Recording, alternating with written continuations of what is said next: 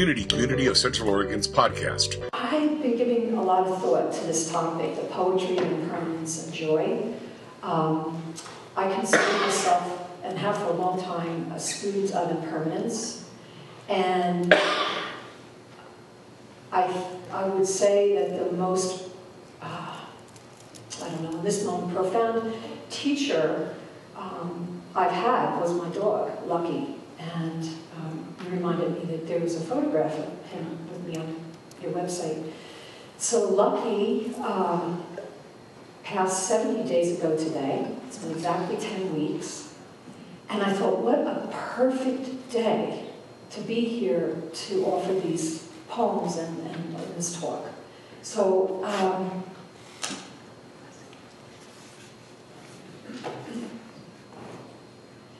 I have chosen a handful of poems that speak to me. You can imagine the gazillions of poems, right? So I've been up to my eyeballs in poetry, looking for what's the one that speaks to me for this particular morning. And then this morning I did it again because I'm like, well, I don't know. A week ago it was that, now it's this. So we'll see. I get it that you can't get it wrong in this community, so I'm not really worried. So I'm gonna allow these poems to kind of guide me, and some comments I'll make as I go along. How's that sound? Perfect. Okay. This is a poem by Wu Men. He lived from 1183 to 1260, and I actually have copies of this poem that I will leave wherever you tell me to, so that you can take a copy when you go if you want. So one thing I do want to say before I read this, I consider poetry sort of a process, and I invite you to breathe in the rhythms of the words and the melody of the language.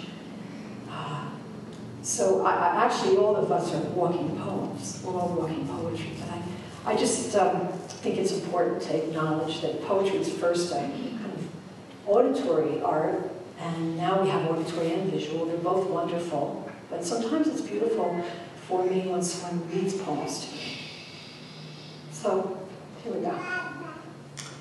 10,000 flowers in spring, the moon in autumn, a cool breeze in summer, the snow in winter.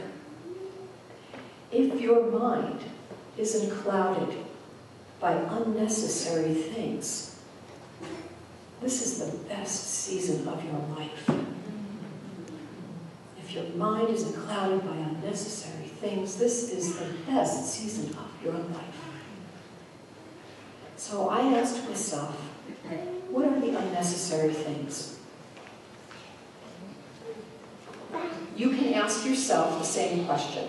I'm not telling you what to think. I'm simply going to offer my own reflections based on my own life. What Lucky taught me over the 15 years and 3 months I was blessed to share my life with him, I learned that it is understandable, yet our impossible expectations of things that are of a nature to change are the source of deep suffering that has been true in my life. It's what makes change, gives it an ache, and sudden change a deep ache. So that for me, these poems are my friends, they're my companions, they guide me. I write them, but I also read them, so I feel like I've got millions of friends all the time in the poets and in the words. If my mind isn't clouded by unnecessary, so I thought about that. My grasping onto the expectation that things that are unstable because they're of a nature to change is not needed. It's completely optional. Are you with me? Mm-hmm. Can I get an amen? Amen. With me. Now, the other thing about this poem is that it's a great economy of words, which I totally respect, and it's a poem that has been around for centuries, so clearly there's poetry that speaks to things that are of an essential nature to the human experience, like impermanence and joy. So here's another poem I want to read to you. Some of you know Mary Oliver's work, I assume. This is a very famous poem.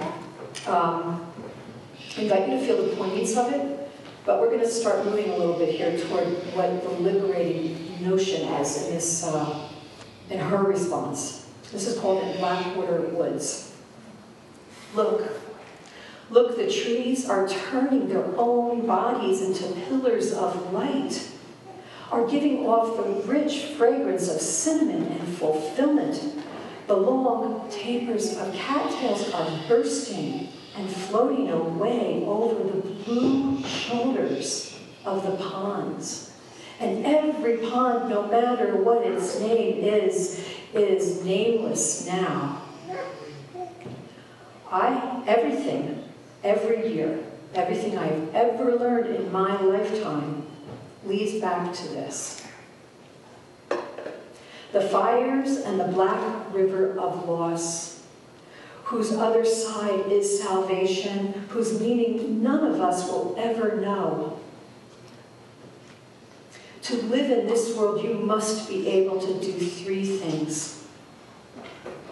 To love what is mortal, to hold it against your bones, knowing your own life depends upon it, and when the time comes to let it go, to let it go.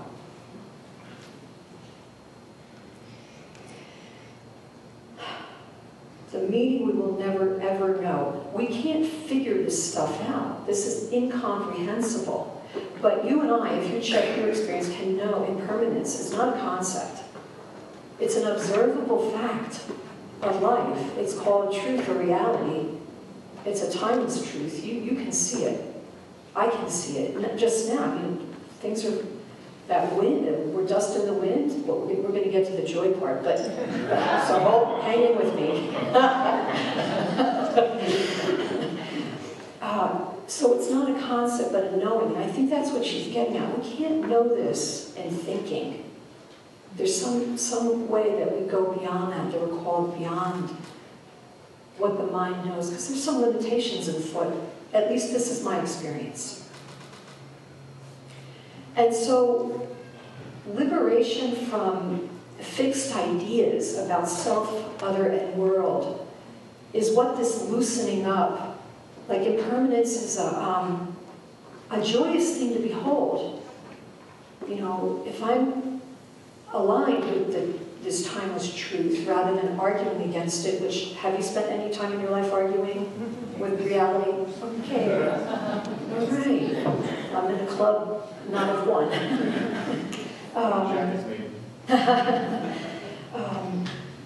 Fixed ideas about what should or could or I hope would last. There's a great relief that started to happen for me, especially as I watched Lucky over the years. He had a lot of medical problems, and I never knew when he was going to, have inflammation in his belly or his back, and whether we'd have to go to the hospital. I mean, it was off and on, but all his life, he taught me, let go of your notion about what should happen or could happen, and all this is going to shift, and it's all ever shifting. And I was like, yep, my guru was right. Does that make sense? Do you relate to this? Oh, yes. Amen? Amen? Oh, amen. All right. Hallelujah. Hallelujah. There's a little phrase in an Asian part of the world, soon gone. What is here? Soon gone. So when I see soon gone in my living, perhaps like you, I hold this as precious. This is unrepeatable and precious. And even if it's a moment of hurt or pain, even that can be precious. And even that comes and goes. None of it lasts. That's its nature. And Lucky taught me there's nothing wrong with that. This is natural. So what I think she's getting at, I'm going to go to another poem, has to do with non-attachment, which I'm going to get back to that in a minute. This is a poem by Czesław Miłosz, who's a Polish-born Czechoslovakian poet. He lived through a lot of horrors and is one of the most beautiful and joyous poets. He's one of my favorites, and this is called Encounter. We were riding through frozen fields in a wagon at dawn. A red wing rose in the darkness, and suddenly a hare ran across the road. One of us pointed to it with his hand. That was long ago. Today, neither of them is alive, not the hare nor the man who made the gesture. Oh, my love, where are they? Where are they going? The flash of a hand, streak of movement, rustle of pebbles. I ask, not out of sorrow, but in wonder. Ask out of wonder. I don't know about you, but impermanence used to scare the crap out of me. It really did. I didn't know about asking in wonder until I started really becoming a student of impermanence and looking carefully, a sustained act of seeing, of attention. And then I noticed the world begins to shine as a source of wonder, amazement, and amusement. Too, all of that. As the grip loosens, that grip as it loosens, the grip of the mind on, I don't like this should change, or I don't want this to change. Fear and hope, you know what I'm saying? You with me? Yeah. Mm-hmm. Get it? We loosen, or I loosen. I'm speaking of my experience, but I know I am not unique. Not in this way. So, the alignment or the harmonizing with impermanence opens the door to this awareness of the special, profound nature of embodied life. To greet it, meet it, and enjoy it. Yeah? I've got another poem. And I feel like this is another Mary Oliver poem that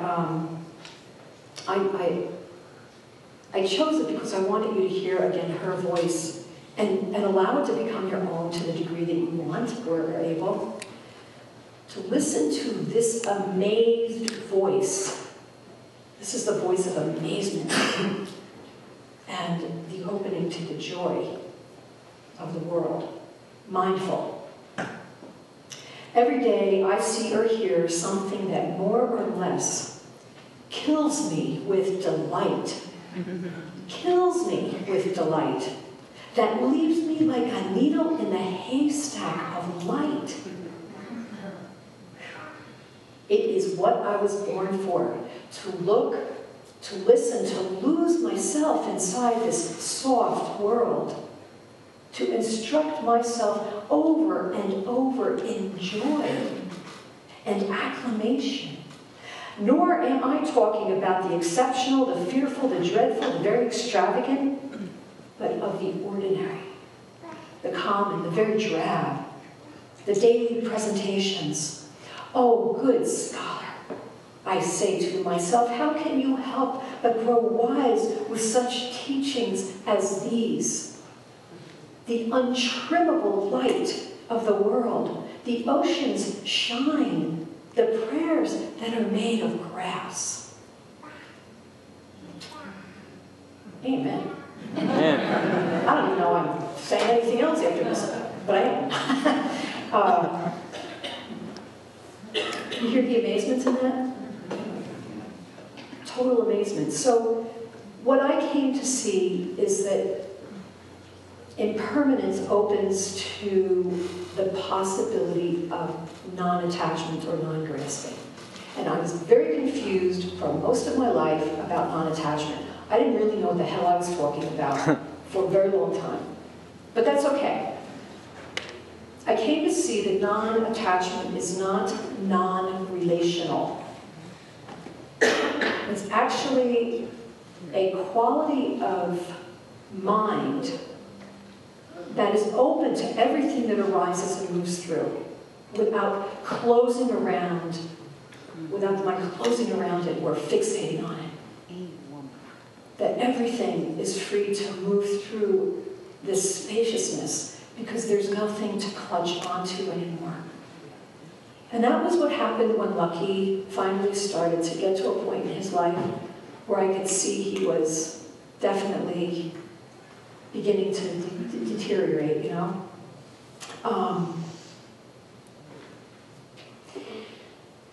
And then finally, he lost the use of his back legs.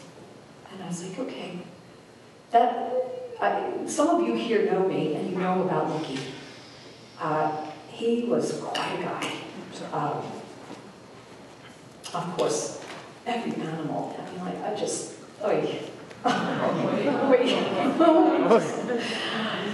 in Judaism, we talk about kvelling. We vel over things. Kvelling is taking such deep delight in others, like joys. But I kvel over dogs, all animals. You know. Those beautiful Pandora moths, some kvelling. If everybody kveled more, our world would feel very different, I think. So I want to share this with you because what I would really like to say as I begin to move toward closing is that it's not that I didn't feel this ache you know? I felt the ache. When Lucky passed, I wailed. Of course I did. I shared my life with this gorgeous creature. When he dropped his furry costume, I wailed. And it was okay, because he taught me, if you don't close around this experience, you can experience it fully and let it inform you and let yourself be moved. And you don't have to be afraid, because this is all open out. It's all opening out. It's all happening in your favor. Han Shan is a poet, an ancient poet, who wrote, once you realize this floating life, this ephemeral world, this ever-changing movement that we call the world, self and other, once you realize this floating life is the perfect mirage of change, it's breathtaking. This wild joy at wandering, boundless and free. So, 3 days after he passed on May 19th, 2019, and by the way, right before he got the second shot from the vet, I was holding him and we had a little ritual, and it was, everyone should go this way. And like a second before he got that shot, his tail wagged vigorously. Even then, he's still teaching me.